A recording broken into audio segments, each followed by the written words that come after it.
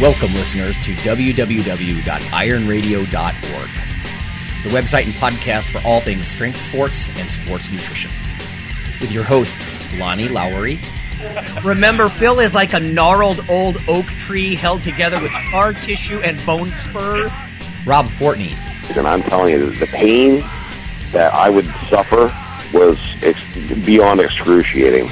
And Phil Stevens. Do it, Rob. You'll kill all those nerves. Thanks for listening. Good morning, everybody. Go to strengthguild.com, strengthguild.com. Scroll down to the Iron Radio collections, and we've got new shirts and new banners for you to support the show. Everything from just a regular old banner, regular old shirt, to ones with sayings on them, like Lonnie's Phil is like a gnarled old oak tree shirt. And some news for you, we're going to have some contests for people who own these shirts and things. So if you support the show, we'll let you more on that later. So if you get in on these early, you can be one of the first people to win some prizes. So thank you very much. Go check out the site, strengthguild.com. Scroll down to Iron Radio Collections and support the show. Welcome, Iron Radio listeners. This is Lonnie Lowery. I'm a nutrition and exercise physiology professor of about 20 years, and I'm a former competitive bodybuilder. And this is Phil Stevens, strength coach, powerlifter, Highland Games athlete. Ooh, that was short. This is Dr. Mike Nelson, faculty member at the Carrick Institute. Creative Flex Diet certification, and yeah, still down in South Padre, Texas. Sweet. All right, everybody, we have a simple show today. It's the end of semester. I am running down here. So we are going to cover one listener mail, one piece of news about the fitness industry in general. And then we're just going to have a chat about career stages, like, you know, early, mid, late career stages, and what advice we might have for, you know, the philosophy or any type of actionable things at each of these stages. So I know Mike's being mistaken for a frat boy, so it's hard to call us like the Statler and Waldorf podcast. but we are kind of along those lines. You know, it's like, listen to the old guys. Anyway, my hair was wet, so you couldn't see all the gray hairs. There you go. There you go. All right, let's start with the mail. So I'll just withhold the name for now, but it's about protein and urinary output and renal function. So he says, hi, I came across an interview Dr. Lowery did with a website called T-Nation. So he's probably not deeply entrenched in the lifting subculture, but, you know, I'm sure there are a lot of lifters who don't know what the hell T-Nation is, so. But where you stated that subjects in your study consumed 250 grams of protein per day, and they were producing up to 3 liters of urine in just 12 hours. Well, let me correct that. That's 3 liters over the course of a day. That's a 24-hour collection, but that's a lot. That's probably about double, what you normally see. It says, that led me to your paper, The Effect of Habitually Large Protein Intakes on Renal Function of Strength Athletes, an update. So he's getting down into the nitty-gritty, but he has some questions. So he says, I have an odd GI issue. I'm down to eating chicken breast, Greek yogurt, and certain cheeses. That's all I can tolerate. I'm working with a gastroenterologist to confirm a diagnosis. So sidebar, I'm glad for that. That's a good idea. Work with a gastroenterologist. But here's the thing. I now produce about 10 to 12 liters of urine per day.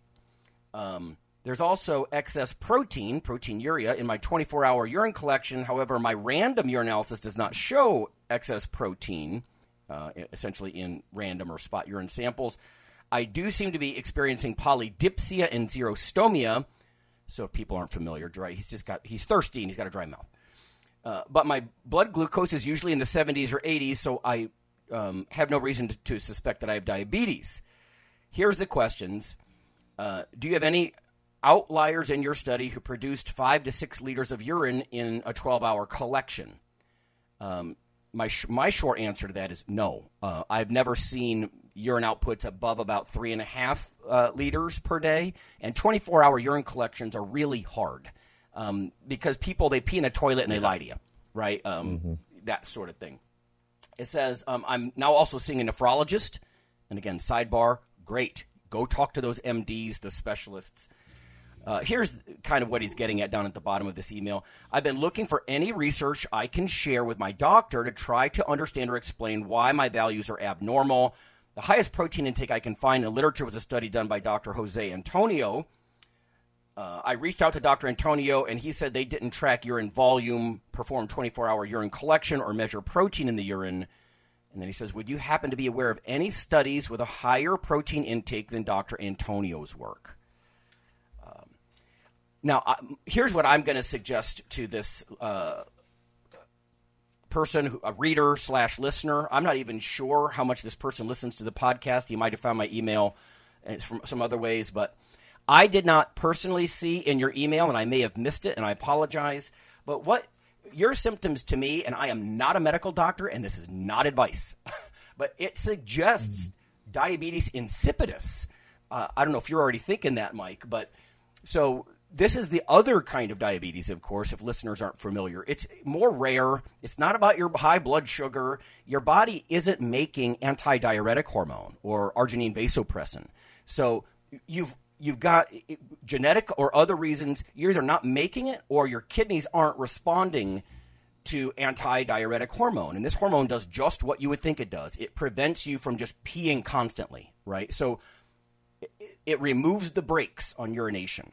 In fact, when people, they go drink alcohol, right, that's one of the things you'll often hear is it suppresses ADH or AVP, same thing, and that's why you pee a lot. You know, I used to have an old endocrine prof. He used to think it was so funny, and he'd say, you only rent beer. Did you know you only rent beer? You know, because, of course, you don't hang on to it.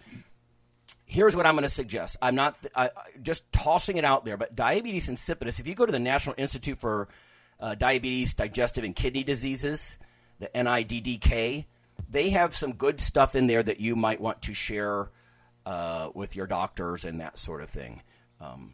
It could be any number of things, I suppose. I just personally have, I mean, even the study that I mentioned in an article once about the 250 grams a day, we did that with diet logs.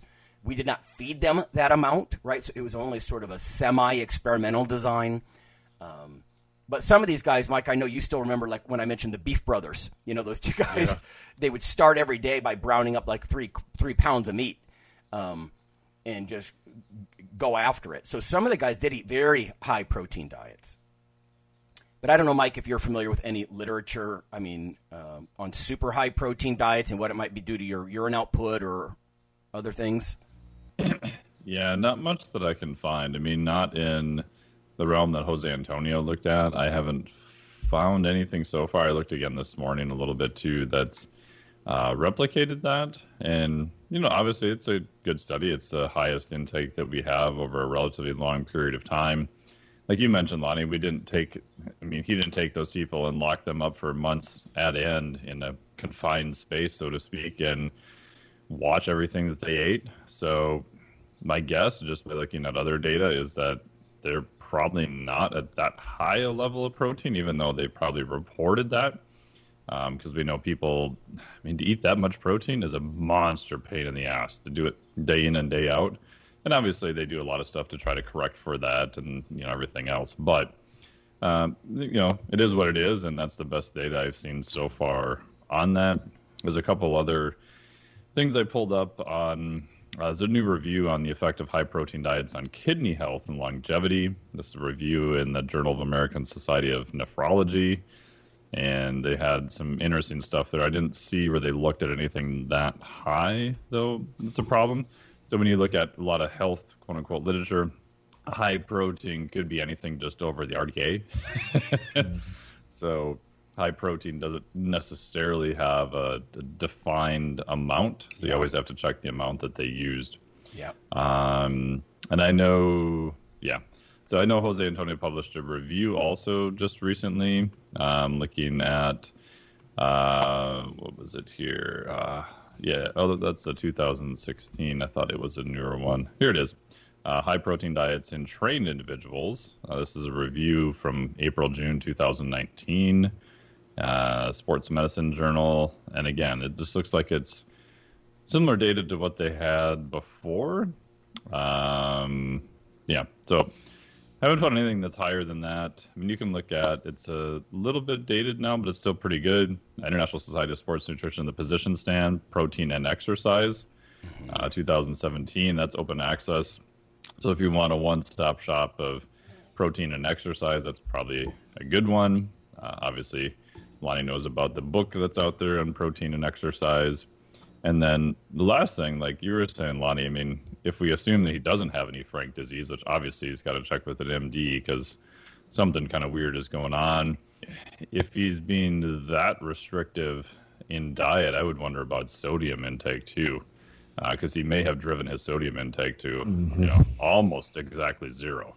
And that's going to just wreak all havoc on, trying to hold on to any fluid and that type of thing too. So if I were him, I would ask his doc about, just to make sure he doesn't have any other frank diseases. And then, can he run a short-term experiment that his doc will monitor, adding a little bit more sodium and seeing if that changes. Yeah, it depends on, if the chicken he's eating is brined, and it often is, or the cheeses, he'd get plenty of sodium there. But it depends how much he's eating. And, and that's a good point, too, about it's really hard. We all know, I think, personally, to eat more than, 200 to 250 grams of protein. Like Phil can attest, it's not fun to eat gigantic amounts of very filling food. It can be tough. Let me just read one clip from the NIDDK. And again, this just looks suspicious to me as a non-physician. But it says, what is diabetes insipidus? Diabetes insipidus is a rare disorder that occurs when a person's kidneys pass an abnormally large amount of urine that is insipid, that is dilute and odorless. In most people, the kidneys pass about 1 to 2 quarts of urine per day. That's roughly on par with 1 to 2 liters, maybe 1.5 liters a day, whatever. Anyway, in people with diabetes insipidus, the kidneys can pass 3 to 20 quarts of urine a day. So that's like up to 18 liters, I think. As a result, a person with diabetes insipidus may feel the need to drink large amounts of liquids. That's as far as my guessing is going to go. I am not diagnosing. But combined with the other issues, the gut issues and things like that, all I can say is good luck. Keep working with those physicians. Yeah, I agree with that. I mean, out of all the things he has to follow up on and kind of chase down, a high-protein diet would be kind of at the bottom of the list of things I'd be worried about acutely. Mm-hmm. Yeah, it's a good point, and I think a lot of our listeners know, and Phil knows this from experience and reading literature and whatnot too, but high-protein diets generally aren't extremely damaging to your kidneys. I mean, we kind of get to the point where we've got to be really careful. Protein's been demonized for so long, and it's back to that article I keep threatening to write for the last decade about what may I eat. Can't eat fats, can't eat carbs. Well, not can't eat protein. Well, what am I going to frickin' eat? Anyway, I'll add here at the end of this while we're on it. As far as excrement from the body goes, I have a meeting Tuesday about my tests. She wrote me, the university, with my fecal exam. Oh, Sarah Campbell.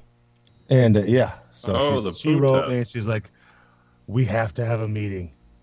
Your results are super interesting. I was like, oh, so we lined up a meeting for Tuesday.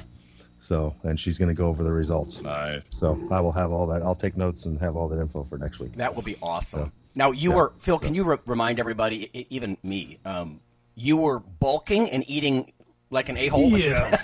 So basically what we did was, it would have been about 14 weeks. So we took a baseline first sample, and then samples as I purposely ate like an asshole and gained 40 pounds over like 14 weeks. And then samples on the way back down after I cleaned it up. So to see what my gut biome did from all the crap, and then how quickly it got better. Like what happened after, when I went back to a clean diet the day after the meet. Mm-hmm. Just to see how quickly does things go, like where are we at baseline, how quickly do things go horrible, and how quickly do they bounce back, or what exactly does happen. I don't know yet. So I just know the results are, quote, incredibly interesting. So, right. Well, and that's coming from somebody who studies poop all the time. Yeah, that's extreme. No, that's right. She probably looks at regular fitness people or Gen Pop. People like you need to be documented. Freaky heavyweight lifters need to be documented. So, I mean, I fully understand this. It's an N of 1, but there's not many people that I think do what I did. So exactly, like, not many people are like purposely, I'm going to gain 40 pounds by eating frickin' burritos and Cheetos. But they'll have to create new scales for you, so. New measurement scales. All right. Phil, I was going to hit you with this next one first. Let me just read a couple of quotes from it. And then Mike's input's going to be important, too, because you guys are in this world way more than I am. But it says, how COVID-19 has permanently changed the fitness industry. So this is by Jacqueline Davalos. Strength and Muscle Sport News. It's Bloomberg, so just sort of a general pub. This is actually back from the end of January, so it's a couple months dated now, but it is 2021 material. It says virtual classes and mental health options were turbocharged by the pandemic. Gym chain executives expect that to continue. It says after a year in which people spent months cooped up at home, essentially they were ready to go back to the gym. So the traditional January spike in memberships has matched and in some cases exceeded those of years past. And we've all talked about that before, right? The gyms flood with people. They make those some, milk toast New Year's resolution. And they head out January 1st. Most of them are gone. In fact, basically all of them are gone by Valentine's Day. But anyway, it even maybe exceeded in some cases in years past. Part of that can be tied to the predictable explosion of online classes, a move toward maintaining mental as well as physical health. Here's a quote. It's not about bikini body goals because who knows when we're going to be able to go on vacation again, says Josh McCarter, Chief Executive Officer of the fitness booking platform MindBody. COVID-19 has pushed people to think about health more holistically. And then just some other quotes from here. The online shift is contributing to what experts said will be a permanent change, apparently to like a hybrid model, I guess. It says COVID-19 has accelerated adoption of hybrid model or online/in-person workouts that more brick-and-mortar gyms are likely to retain when the pandemic recedes. And then just a little data here. It says a November study by Club Intel of 2,000 U.S. gym members revealed that 54% of those surveyed either froze or canceled their memberships over the last year. And again, so the article goes on to kind of say that we're going to have a hybrid model with us pretty much permanently. What are your thoughts on that, Phil? Because I know you're aware of different kinds of gyms. They're not all like yours, of course, but yeah. But what do you think? No, I mean, I can see that being true for many gyms, and even mine on a smaller scale. Like, I have numerous people that have just chosen to train at home, and I still coach them, and I've even lent out equipment for such. I have a lot of equipment just lent out. So, I mean, I don't know. It's probably, I never even put a percentage on it, maybe 20%. So, I mean, that's a nice chunk. And if you're talking a gym that needs 1,000 members, that they lost, and they don't do what I do, they literally lost them. They don't do programming at home and like, here, take our stair step and bring it home with you. They're not going to do that. Right. So they just lost them. So yeah, and I mean, will it permanently change? I think that's up for debate. I mean, I don't know. I'm seeing more people that actually you're seeing a lot of news come out where just what you said, like, hey, to not get sick, you guys need to get more active. So hopefully in the long run, it'll push the opposite if the powers that be will actually start pushing that and making that more common media. We're not seeing that yet, but it's the same people in the fitness industry are saying that. But I mean, how big is my voice in retrospect to mass media? It's tiny. So right, yeah.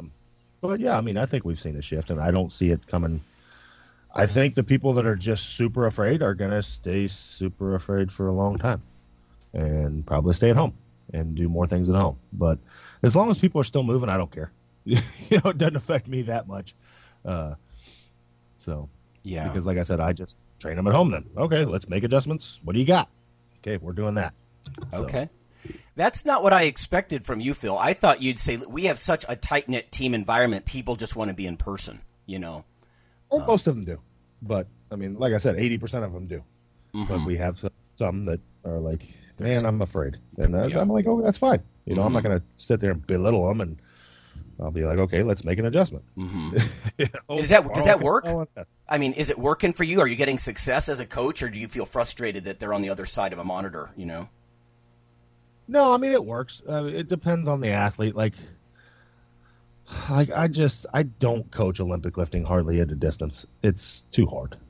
You need that sport, like in general, you need to be right there, right then, making calls on the second. So, because there's so many little things that can happen in 1.2 seconds. Skill, yeah. That one's so hard to coach at a distance. I mean, you can do it, but it's just not as, in my opinion, it's not as good. But like my strongman people and stuff like that, especially ones that have, I'm lucky. The majority of my clients have been with me like at a minimum average of like 3-4 years. I know what the hell they're doing. I know how they move. I know what we need to fix. Whereas with a new person, that's a little, you know, we need more videos and stuff like that. I'd much prefer be on site with them. Because again, I can just fix things in real time. Not, okay, next week, try this. Yeah. Oh, okay, so you're saying I fucked up this whole week. Right. That's a hell of a lag. Yeah. Yeah. But, yeah, I mean, I think it'll all pan out, man, especially a facility like mine. We won't have 100 people in there at once. It just doesn't happen. And I have enough space where we can stay spread out. We can, you know, even if you are nervous, go on the other side of the room. Yeah. You know? Right. Stay over there and grab the wipes and wipe it down when you're done. So, and before you start. But there's definitely been a hit. I've seen a hit, not as much so in gyms like mine. Luckily. So. Yeah. When I was reading about this, I even heard that in the UK, just in the past couple of weeks, if we have any UK listeners who want to comment, but that they're pretty much finally reopening fitness centers, you know, non-essential things. I don't know. It did make me wonder. I think there's a lot of mental health in like a powerlifting gym. And I know you train athletes, Phil, and Mike, you've got all kinds of client fitness athletes and all that kind of stuff. The mental health side I can see quite a bit. The holistic overall general health, like you've said, Phil, and I know Mike agrees, like at a very elite level, these guys aren't about trying to bring their blood pressure down a few points. That's not why they're training their ass off, you know, or change their blood lipid profile necessarily. But I could see a lot of people doing that. I would think people are chomping at the bit after doing, you know, video calisthenics in their living room. Or even if you've got a gym, not everybody has commercial gyms literally that they own like you two guys. But Mike, what about you as far as, do you think, are we heading into a more holistic and hybrid model from here on out or what? I would hope so. I mean, my hope is that people will actually start taking their health and fitness more serious. I'm probably more on the negative side, and I don't know if they will. Yeah. Because I just see it becoming more polarized. The people who are into it are still going to be into it and are excited to get back into the gym. And I think gyms will, once they open, especially I've got a couple clients in the UK. So I think some of their gyms opened last week. And then Canada, I've lost track of up there. They closed back down Thursday. I know, because they were open. I told my clients up there a couple months ago, I'm like, just tell me what's going on. We'll just change it. I can't keep track. It's just got to be crazy. So I think that'll probably stay polarized, unfortunately. I was kind of hoping initially when this all started that, this will be a really big driver for people to get healthier, but maybe not. Hopefully, though, I do think that the hybrid model, depending on how you define it, will be around longer. Full disclosure, I'm a fan of that because I have an online certification that talks about recovery metrics and nutrition and, you know, all that kind of stuff. And for like 3.5 years, I've been telling clients and trainers especially that, hey, even if you own a gym and you have some interest in nutrition, or you have an employee that has an interest in nutrition, just do all your nutrition offline. Like, do it asynchronously. You don't have to do it at the same time. And then if something happens, at least you have some platform already set up. And if you want to add training to it, great. If you don't, whatever. So at least you have something. And, some people have been real receptive to that, and other people, not so much, to be honest. And I get it. It's a lot more time. It's effort. It's work. But I think in the future for fitness people, I would say in general, to stay relevant, I think it's going to shift to a more holistic model of, hey, we've got a team that'll do your nutrition, we'll write your training. If you go on vacation, we'll give you a bodyweight workout to do. We'll look at maybe your sleep metrics, HRV, all this stuff. I mean, obviously I'm biased because I've been doing this for like a decade, but I think that's going to be more of the future model. And again, you're not trying to overstep. You're not trying to be, their MD or anything like that. But for anything that's in the health area, I think having the more one-stop shopping, lifestyle change, that type of stuff, if it's done correctly, unfortunately, most of the time I see it kind of bastardized.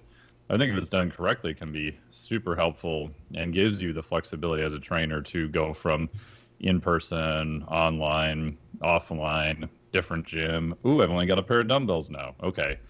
And that way the client is staying with you the entire time and not dropping off saying, oh, my gym closed. Oop, I'm going to ghost you for like 3 months and just eat beer and Cheetos and then, fix me when I come back. Fix me. Well, and I mean, correct me if I'm wrong. I think me and you at least are kind of lucky in we were doing this before all this happened. Like people go on vacation, I'd send them training for that. People do this, I was used to it already. So it wasn't a big shock to me. So it was like, okay, let's just keep rolling. Yeah. So, I mean, and oddly enough, I gained like 3 clients the last week and a half at the gym. So, nice. So we're seeing an upswing, but.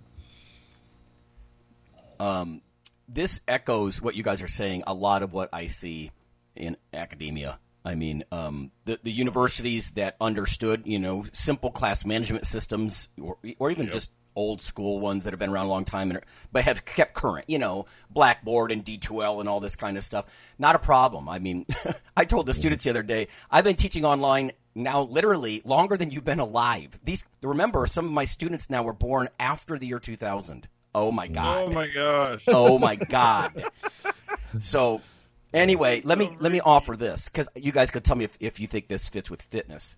This is from the Chronicle of Higher Education. This is about students, and do they want in-person or hybrid or online. It says Gen Z prefers face-to-face instruction.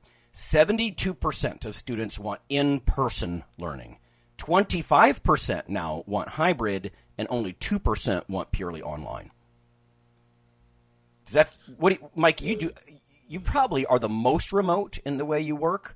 Do you think that's about right? 72% like in person, 25% hybrid, 2% online? Or do you think that doesn't fit fitness people because they're adults with schedules and, I think it really depends upon the age. I have older clients, it's like I teach for Kerrigan. Most of them are been working for many, many years and have decided to go back to school. And the only way they can do it is have it to be 100% online. But when I was teaching for Globe and I taught for St. Thomas and other places for a while, it seemed to me that younger students preferred in person. And even when I get questions now, my first question is, how do you learn best? Like some people have to show up in class, have to have hard deadlines. They can't seem to manage themselves otherwise. Some people prefer it just because that's how they're accustomed to learning. Other people want to do stuff asynchronously and are fine watching video lectures. Other people will never sit down and watch a video lecture if their life depended upon it. So I think it really depends on the person and the age. My guess is that younger students probably would prefer more in-person. That's kind of what I've seen. That may just be purely a schedule logistics thing, though. I have had a few even people I train that have just dropped everything and gone back to college full-time. A couple of them have done that now in person, which they actually preferred in-person training for teaching. I think for academic institutions, it's going to be super interesting because I don't know if you can get $50,000 a year to only do online training. You know, I think in some niche areas, I think you can, but for, you know, a 4-year Bachelor of Arts degree undergrad, yeah, I don't know if that's going to stay. No, times are changing. I mean, it's hard to. I mean, this. Now, you're right. This is, like I said, Gen Z. So these are 18 to 24-year-olds. And you could say 72% want in person, but I'm also stricken by this 25%. They choose hybrid as number one. Yeah. So that's. I thought it would be higher. Yeah. So 25%, but, you know, and yet in, you know, many years past, I don't know.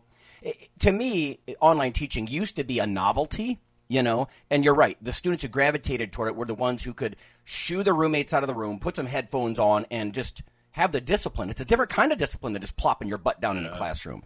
But what strikes me about you two guys is this isn't just knowledge you're imparting. It's skills. Like, you know, there's physical, like now you can't just passively sit there. And I know some classrooms have labs and activities and whatnot, but I would argue overall fitness has a much more physical, well, by definition almost, component where, you know, it'd be a little bit harder just to do that. Like you said, Mike, here's a video. I've heard professors say, oh, that's all low-hanging fruit. They'll consume all that stuff automatically. Then when you just have come to class and you talk about it. I'm like, that's not low-hanging fruit for everybody, you know. No. I don't agree with that. Yeah, I think in the fitness world, you're seeing people now who are like, "Ooh, I'm going to go into fitness, and I'm going to be an online trainer only. I'm never going to work with someone in person." And to me, I still think that's a terrible idea. And the only reason I was able to transition online, I transitioned to online in 2006, and it was a complete clusterfuck. It was a disaster, and it was because I didn't have enough reps teaching people in person to know how they're going to screw everything up. Yeah. Like, I couldn't imagine you screwed up a squat like you did, you know. So I had to go back and, you know, go to the gym, train people at a gym, all that kind of stuff, and then, you know, train people in my garage for a while before I transitioned back to online to have half an idea of, you know, what works, what doesn't work, how do you cue people, and even now, which this year we'll do a couple more private things. We didn't do any really last year, but the year before we did, or just have people, you know, flying for a weekend and we, you know, coach them and still get some practice that way too. So I think for trainers, I think online you can probably get away doing some nutrition and some recovery stuff. I think that's probably fine if you're, you know, well educated or use a good system, but for the movement components, I don't think there's ever anything that's going to replace just the skill set of having a person in front of you and being able to cue them or walk them through exercise. Yeah. Mm-hmm. Yeah, you can. I can only imagine. You are sort of a pioneer. You said 06. I mean, the resources available to you then were just not what they are now. You know, from trying to get a video even from one of those little flip cams came out. That was the coolest thing ever. Yeah. Holy crap, we could almost get a grainy video easy. That's funny. Okay, let's go ahead and go to break. We'll come back. We're just going to talk about career stages and the philosophies that, as they might change as you age, you know, and then some actionable things that might feed that philosophy for a young person or you know, mid-career or even late career. So we'll be back.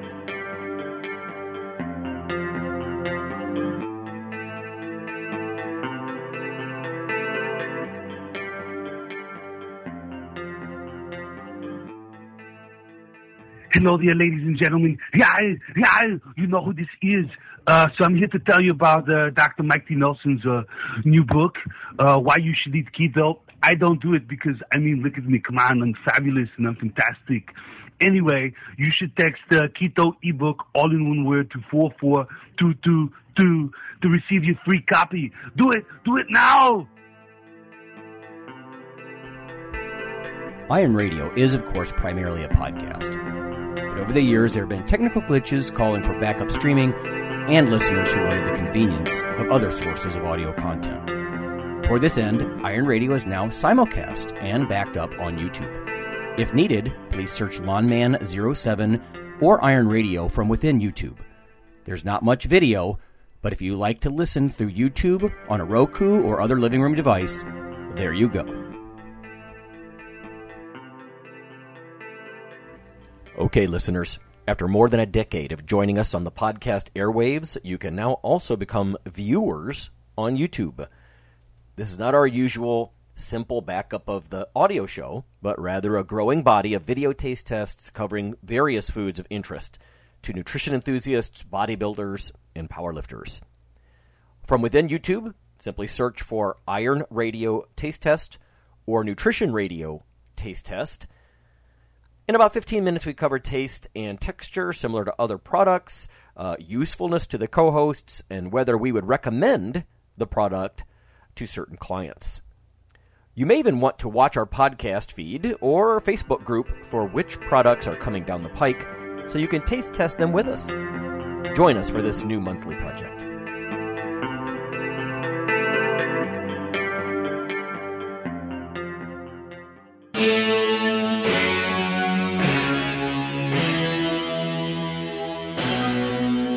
Like your weekly fix of Iron Radio?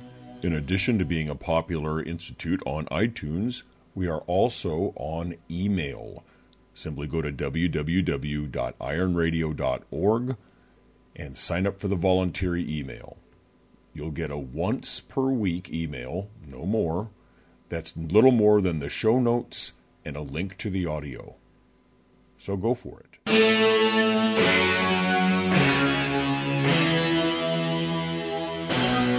Alrighty, we're back. It's Mike and Phil and Lonnie, and we are just going to talk about career stages and the philosophies. You know, do they change? What might be a successful philosophy for an early career? And we need to be careful, too, because I'm thinking early career might be somebody in their 20s. But you could be early career and be 38 years old, you know. So there is that caveat, too. Let's start with early career, though. Phil, what do you think about what's usually a good philosophy for an early career person? And then how might they act on that philosophy?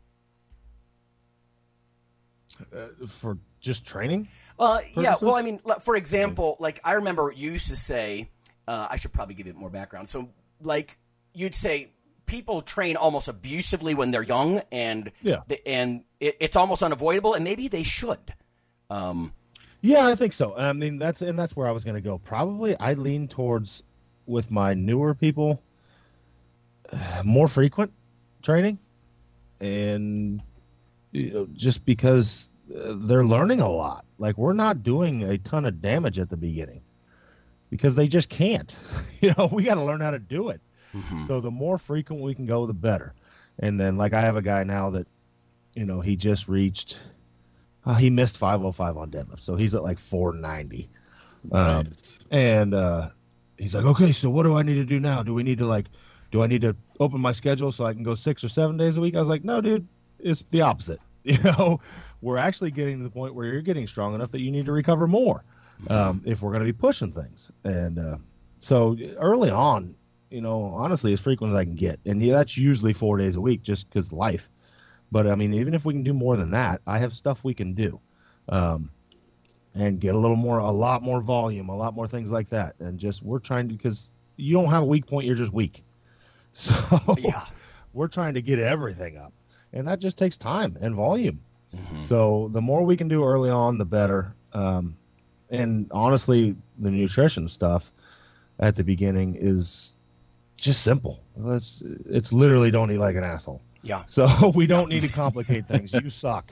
You suck. So if we just get you eating like an adult, hey, we're great. Eat like an adult and train often. So it would be if you wanted to put a tagline on beginners. Right. I love that, Phil. The whole eat like an adult. I don't know if you or Mike said that first, but I am totally going to steal that in the classroom. That sums it up. Right? Eat like an adult. How about a little variety and occasional fruit or vegetable? Yeah. So that's funny. And that'd be the way to sum it up for beginners. I mean, I really can't. the whole overtraining thing was overblown. It's real hard to overtrain a newbie. Yeah. They just physically can't do enough damage to jack themselves up. Yeah. And if you are indeed in your 20s at that stage, good point about you're literally not pushing gross loads that put you at extreme risk. Like you said, you start teetering on a 490, 500-ish deadlift. Okay, now, you're starting to move into weights that are enough that's going to just put different kinds of loads and tensions on your joints and that kind of stuff. The only thing I would think about that, too, is I knew a lot of guys. This is more bodybuilding specific, I guess, physique specific, but eat like an adult, yes, but you got to keep it coming. Like the guy, don't panic over, oh my God, I might lose my abs. Well, you're really screwing yourself there, Yeah. Yes, you are. There's a whole lot of people that have gone into that side of things that they're so worried about their abs. And it's like, dude, you need to gain like 80 pounds of muscle. Like 80, yeah. 80. That's right. To get where you need to go. You're 6 foot and 157 pounds. You're going to lose them. If you ever want to get there, you're going to lose them. So, yeah. Yeah. And even off-season, even bodybuilding gains. I can tell you, we've told stories on the podcast in the past, the guys who tried to stay ripped. There was a gym owner I'm thinking of specifically. He looks great, and he still does at 155 pounds, right? A grown-ass man. So, and meanwhile, a lot of the other guys who did sort of the bulk cut and then just cut for contests, these guys are literally 50 pounds heavier than this dude now. Now, hey, you know what? If that's your goal, that's fine.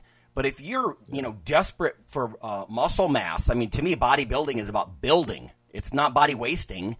I would, the trick, I think, is how do you balance that? Eat like an adult, but really you got to eat a lot, a lot of that. And there are lots of ways you could do that. Avocados and glug olive oil on your stir-fry veg and meat at dinner time. And, there are ways to get the calories up. Weight gainer shakes, sure. You're doing something purposeful and progressive for your body. Stuff like that. Mike, what about you? Early stage, what might be a philosophy that you would, espouse and something they might act on? Yeah, similar to Phil, I'm a huge fan of frequency of training, even for more advanced athletes. It just looks really different. The first question I'll ask is, okay, how much time do you have to get to the gym, and how many days can you do it? Okay, if you can only make it there 4 days, that's cool. Can you take a half hour to do anything else at home? Do you have any equipment at home? Do you have a couple kettlebells, a TRX, body weight, whatever? Part of it, too, initially is with beginners, I just want to make sure they get in the habit of doing something, ideally 6-7 days a week. What that is will be different. They may be just doing cardio only Tuesday, Thursday, which is pretty popular with a lot of the programs I write. But I think that just gets them in the habit of, okay, I have an hour each day I'm going to dedicate, to doing this. And like Phil said, I think you can't really beat them up too badly just because they probably can't recruit enough to run into issues. I do pay attention to their feedback on how it feels, obviously videos and form, more so on form, less on their verbal feedback, where I'd say with advanced athletes, it's probably the inverse of that. And, just making sure everything, looks good. Obviously, if they have any pain or anything like that, we'll adjust stuff. On the nutrition side, very simple. For when I did the Flex Diet Cert, shameless plug, the first one is protein, because it's got a lot of physiologic impact, and most people with some education can eat more protein. It's not too hard. If you go to the other end of the spectrum and talk about sleep, there's tons of physiologic reasons people should sleep, but man, trying to get an extra hour of sleep out of someone, I'd rather pound my head against the wall at this point, because at the end of the day, it's a value judgment on their life of like, oh, so you're saying I can't watch Netflix for an hour at night and I'm supposed to go to bed? Like, well, yeah, but that sucks. But so protein's usually easier. Micronutrition is usually also a pretty big gain. Just take a 7-day diet log. You can do the old school, just scan it for colors. Not necessarily Skittles or Fruit Loops, but actual colors. And if there's like very few colors in there, or you could get fancy and start looking for fiber content and magnesium, stuff like that. But there's really not many colors, then it's like, okay, maybe you should add some mixed berries on this day, or add some spinach or broccoli, or, whatever. Just simple things like that. I may even give them just a particular color. Okay, go find all the green veggies you can eat this week. How many can you eat? All right, so it's very simple, usually very, habit-driven. Rarely is it just eat your macro type approach. Right.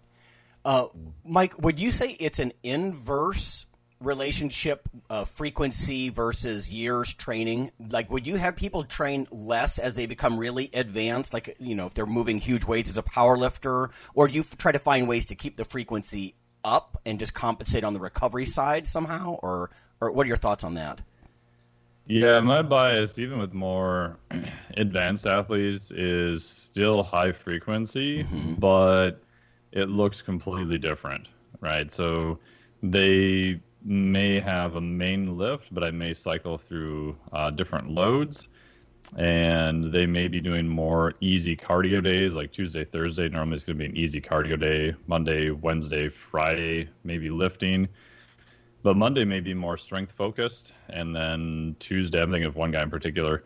Tuesday is just easy cardio, 30 minutes, moderate cardiac development. Wednesday is more of almost a bodybuilding-ish, dude bro, upper body type day. Thursday, maybe some pretty heavy, heinous intervals. Friday is the off day. Saturday is a kind of a squat accessory day, and Sunday is just kind of a hybrid day. So that's something I would do for a more advanced athlete. And then we would watch their HRV and see if they're continuously plummeting, 24 hours after some hard intervals. And they can put out, 600 plus watts on a rower for even, 30 seconds. We'll move their off day to the next day, and then we'll see how they can do on a lower body day on, 48 hours later. If it's still not feeling so good, then we're going to adjust stuff again. So my bias is to kind of play with stuff and move things around.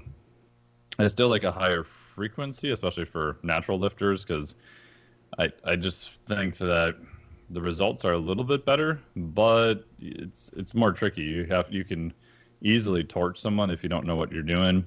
And the last part I do too is I'll look at all this stuff I want them to accomplish during the week. And then for especially intermediate lifters, I'll just take that and I'll split it out over the entire week. So I don't do a lot of heavy Monday is chest day with 7 sets of chest, right? I'll maybe, if someone is more physique oriented and they're really trying to work on their chest, I'll be like, okay, maybe Monday is dumbbell pressing.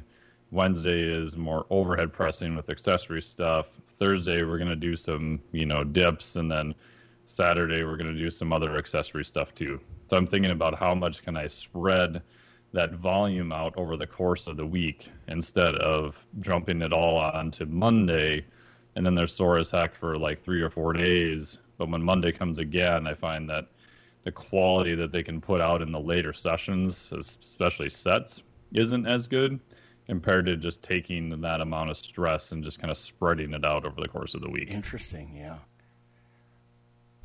Phil, I think if you're super advanced, you can get away like dropping a ton of stuff in one day and then allowing 7 days to recover. But just in my experience, I haven't found a lot of people who can do well with that approach. Yeah. I'm curious about mid-career versus advanced, Phil. Would you differentiate those a lot? I mean, or at that stage, is it just sort of like the Eddie Cohn, just don't get hurt? I mean, what are your thoughts about mid versus advanced, Yeah, I mean, I'd say there's a difference. Like, I'd say the person I was just talking about would be coming into mid stages of his career. And, yeah, we just start learning more about the importance of recovery, the importance of diet. We don't push things to the brink as often. So it's more purposeful in our training. So as far as percentages and things like that, we might have longer between max tests. Like early on, hell, we can frickin' get a PR every other week, and it's teaching them, okay, now it's going to be, we're going to test them quarterly and things like that. We got to there's more time between big jumps. You guys know, I mean, early on, you're just crushing things. Like, you're literally stronger the next week. So, and a lot of that's just neural. That's gone. Those days are gone, at mid stages. So you got to get them to be a little more patient and things like that. So that would be the biggest thing, I think, is just getting a little more purposeful with your choices and as far as training goes. And, maybe we start paying a little more attention to diet. And then I'd also say that stage is where most people stay.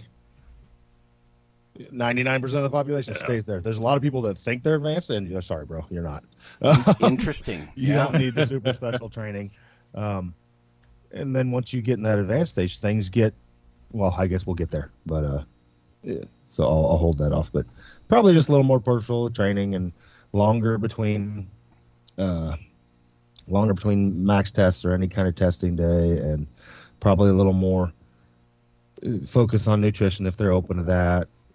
More focus on recovery and just not being hurt. So listening to your body, kind of finding that vocabulary with your body a lot more. So. Yeah, that's actually a really good one. Just the sort of being able to sense things yourself.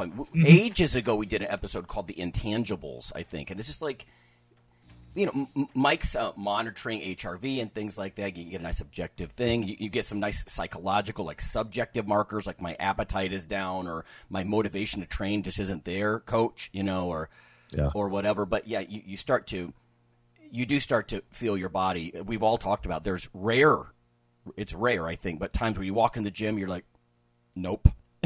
Do one set, you're like, you know what, I'm going to get hurt. Something is screaming in the back of my subconscious. Leave, Yeah. And new people I loved this week because I had the 2 new people and they are new to training. So I got to blabber and talk so much, and my people that have been with me ears are like, shut up, I know. I got to talk about all kinds of cool things. And they have, literally they have no vocabulary with their body. They have none. And talking about they don't know the difference between strain and pain and things like that. And they need to gain that ability. Early on, it's on me as the coach. Like, nope, you got another 4 in you, and just I have to be mentally strong for them. Whereas you start getting that medium stage, and it's more me saying, okay, no, stop. That looked like shit.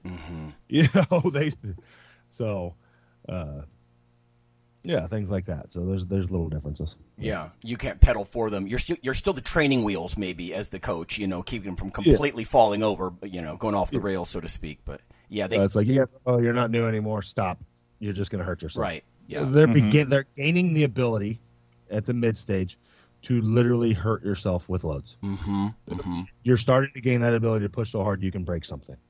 So yeah, there's definitely learning, I think, would be a big key in mid-career. Like you have to keep that learner's mind. You can't just start feeling like you said, like you think you're advanced. Yes. Because there's a lot of nuance. I mean, what's that old? I think it was Beethoven. He said, "Don't only practice your art, but delve into its secrets."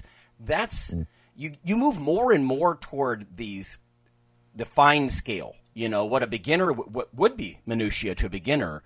Now it becomes the game. You're massive.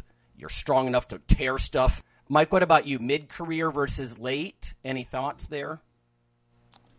Yeah, similar to what Phil and you guys were saying. I put a lot more emphasis on soft tissue stuff, whether if they can do their own activation, soft tissue work. We'll do some loading of collagen beforehand with a small amount of vitamin C, usually 15 grams collagen.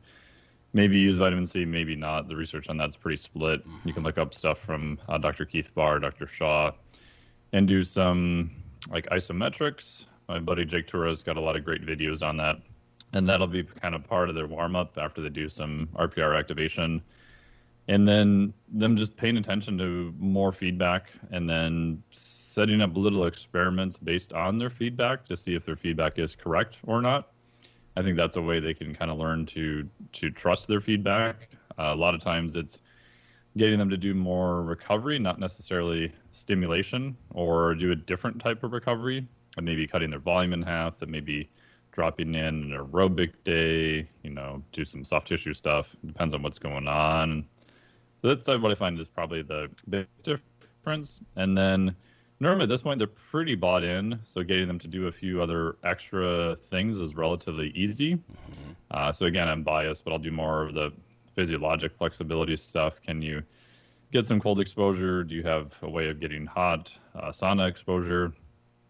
We'll do more polarized training with very low level aerobic stuff on one day, but very high level output in high intensity interval training, which has been bastardized, but kind of lactate type based work if it's needed. So more things in that area just to make them more of a robust individual. And usually they're older at this point, and normally health is a higher priority, and they've already kind of bought into that. Oh yeah, if I can just keep getting in the work day in and day out consistently without getting injured, without having pain, and feel good, then that's going to be the fastest way to get there. I love the experimental stuff that you're talking about, right? Because it's like serial case studies. Introduce something, remove it, introduce it, remove it. Because let's face it, I think for beginners, basic training principles are going to reign, right? Meaning, overload, reversibility, diminishing returns. But then as you go further, it's not these universal truths. It's almost like exercise genetics or nutrigenetics. Like, what about this dude or gal? And what makes them unique, maybe. Yeah. A simple one I'll do for especially more physique athletes is, are you more on the heavier lifting to make progress, or can you do more higher rep kind of bro type stuff? So we'll have them do, like a guy I'm thinking in particular, he could do a 3RM, 550 trap bar deadlift with good form, have him do some accessory stuff after, lift his HRV for 48 hours, and it would just tank every time. But he could go to the gym and brutalize himself, natural lifter, with 30 to 40,000 pounds of volume, and come back and do it again the next day.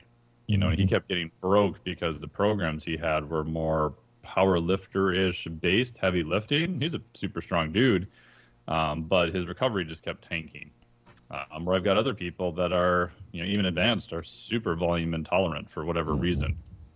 So just even trying to figure out what end of the spectrum to kind of program them, makes a big difference too. Yeah. I don't know, maybe you've seen something similar, Phil. Yeah. No, I agree. Yeah, I mean, everybody's a little different, but I mean, my difference in general with advanced people would be that's where we really need to throttle them back, and percentages kind of go out the window. Yeah. Especially if we're talking powerlifting and pure strength sports. Like, I'm not going to ask a 900-pound squatter to do 10 sets of 3 at 80%. It ain't happening. Right.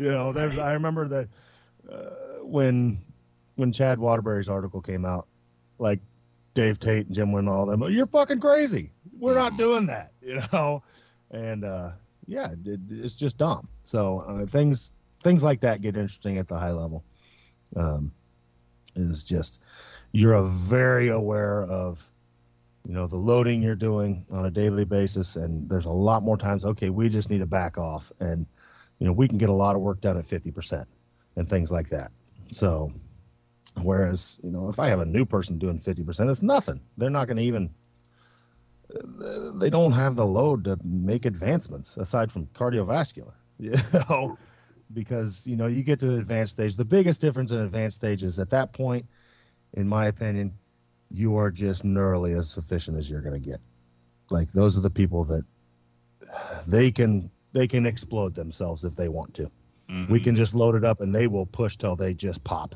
They're mentally and physically just that strong now. And that's something you have to learn at the advanced stage, is just when you start getting smart enough to, okay, call it. I'm going to make this lift, but at what cost? And and I've been through that. I got blown stuff, and it's from me just not listening. And so, I like that a lot. Like, and the metaphor I've always thought of was dragster. You're tending to a dragster now, right? You have to baby those. They are absolute performance kings, but you got to baby them or they're going to blow. To your point, like, what's the cost? I would think that's the differentiator with the really, like, some of the world-class people you guys train. What's the cost here, right? Yeah, and it's getting them to back off. That's the biggest thing you have to do with elite athletes. That's the hardest thing. It's, nope, stop, we're done. Right. You've had enough. I got another one. I got another one, Coach. They want more, and it's like, nope, we don't need it. Save it for the event. So. Yeah, and I find with advanced athletes, I don't work with a ton of advanced athletes, but when I do, it's usually more in specialized capacity. Like I've done hands-on work, and NFL, NHL people. I've looked at some blood work for health parameters with some top baseball players, and just recently a top UFC mixed martial artist, that kind of stuff. And what I find with people at the highest level is my first question is, who is coordinating all of this? Because a lot of times there's way too many cooks in the kitchen and it's a disaster. And the athlete is stuck in the middle trying to kind of figure stuff out. And that's just kind of a mess, So if you've got more than a couple coaches or, doctors or PTs or whoever professionals you're working with, my first question is, okay, who's coordinating all of them? And do they have enough background to know what they know and not know what they know, to make sure that everything is coordinated and going in the right direction? You're not pulling in one direction here and then one direction there. Because like what Phil said, is it's like the dragster. You want the dragster to start here and end at the end of the track. If it veers a little bit off course, it's not good for performance. Yeah. And I want you on the field, not on the sidelines hurt. Exactly. Yeah. So. Yeah, because the high-level athletes, they'll expend all sorts of effort. It's not a question of effort, and that's not going to be your rate limiter. It's, are you doing this thing here? Is that helping the end goal, or is it just taking away their time? Yeah. Yeah. Like new people, you need them going balls out all the time. Yeah. Mediocre, we do it still sometimes. Like new people or advanced lifters, like we literally only turn the go switch on in an event. That's the only max. That's when you go max. That's the only time. So it's interesting what you guys are saying about who's coordinating. Like D1, like sports nutrition. I made the mistake early on. I would kind of give my pitch to the teams, and then I started realizing very quickly the coach is going to coordinate this, right? I can't be espousing philosophies that are completely contrary to the coach. So I would always have a meeting first and be like, so what do you think about this? Or what kind of message? And not because you're going to just tuck tail and do what they want, but you can mesh it a little bit better, encourage the recovery. Like if he's overtraining the shit out of him or something, how do you help a little bit? But yeah, there is that kind of coordination. But with individuals, like outside of college sports or maybe like a professional sport like a NFL or NBA or something, that's a really good question. Like who actually has the steering wheel here to coordinate all this? Because you could have your sports psych person at odds with your nutritionist, at odds with the strength coach, at odds with the main coach. Could be a real mess. Yeah, and I won't name any names, but especially certain high-level organizations will vary one end to the other. There's some high-level organizations, even in the NFL, that are very lots of cooks in the kitchen, and it can kind of work. And there's other ones that are the other extreme of we don't want anything new. And you probably want to be somewhere in between. And then even on that, if you've got high-level star performer players, they will probably get away with doing whatever they want in the off-season, which may or may not be beneficial. Okay. Well, I think we're out of time. Yep. All right, fellas. Squat. Yep. See you later, guys. Yep. Iron Radio is accepting donations. If you like what we do, the professors, the scientists, the bodybuilding show promoters, the athletes themselves in powerlifting and bodybuilding, please consider making a donation or maybe buying something from the ironradio.org store. We also are accepting supporting members. So for $4 a month, which is frankly less than the bank sneaks out of your account in fees, you can step up and support a form of sort of public radio for the bodybuilding and powerlifting and strength community. The Iron Radio podcast and all of the audio on ironradio.org is for informational purposes only. If you're interested in starting a diet, or exercise program, it's important to check with your physician. Also seek the help of registered dietitians, athletic trainers, and qualified exercise physiologists in order to make the progress that you need.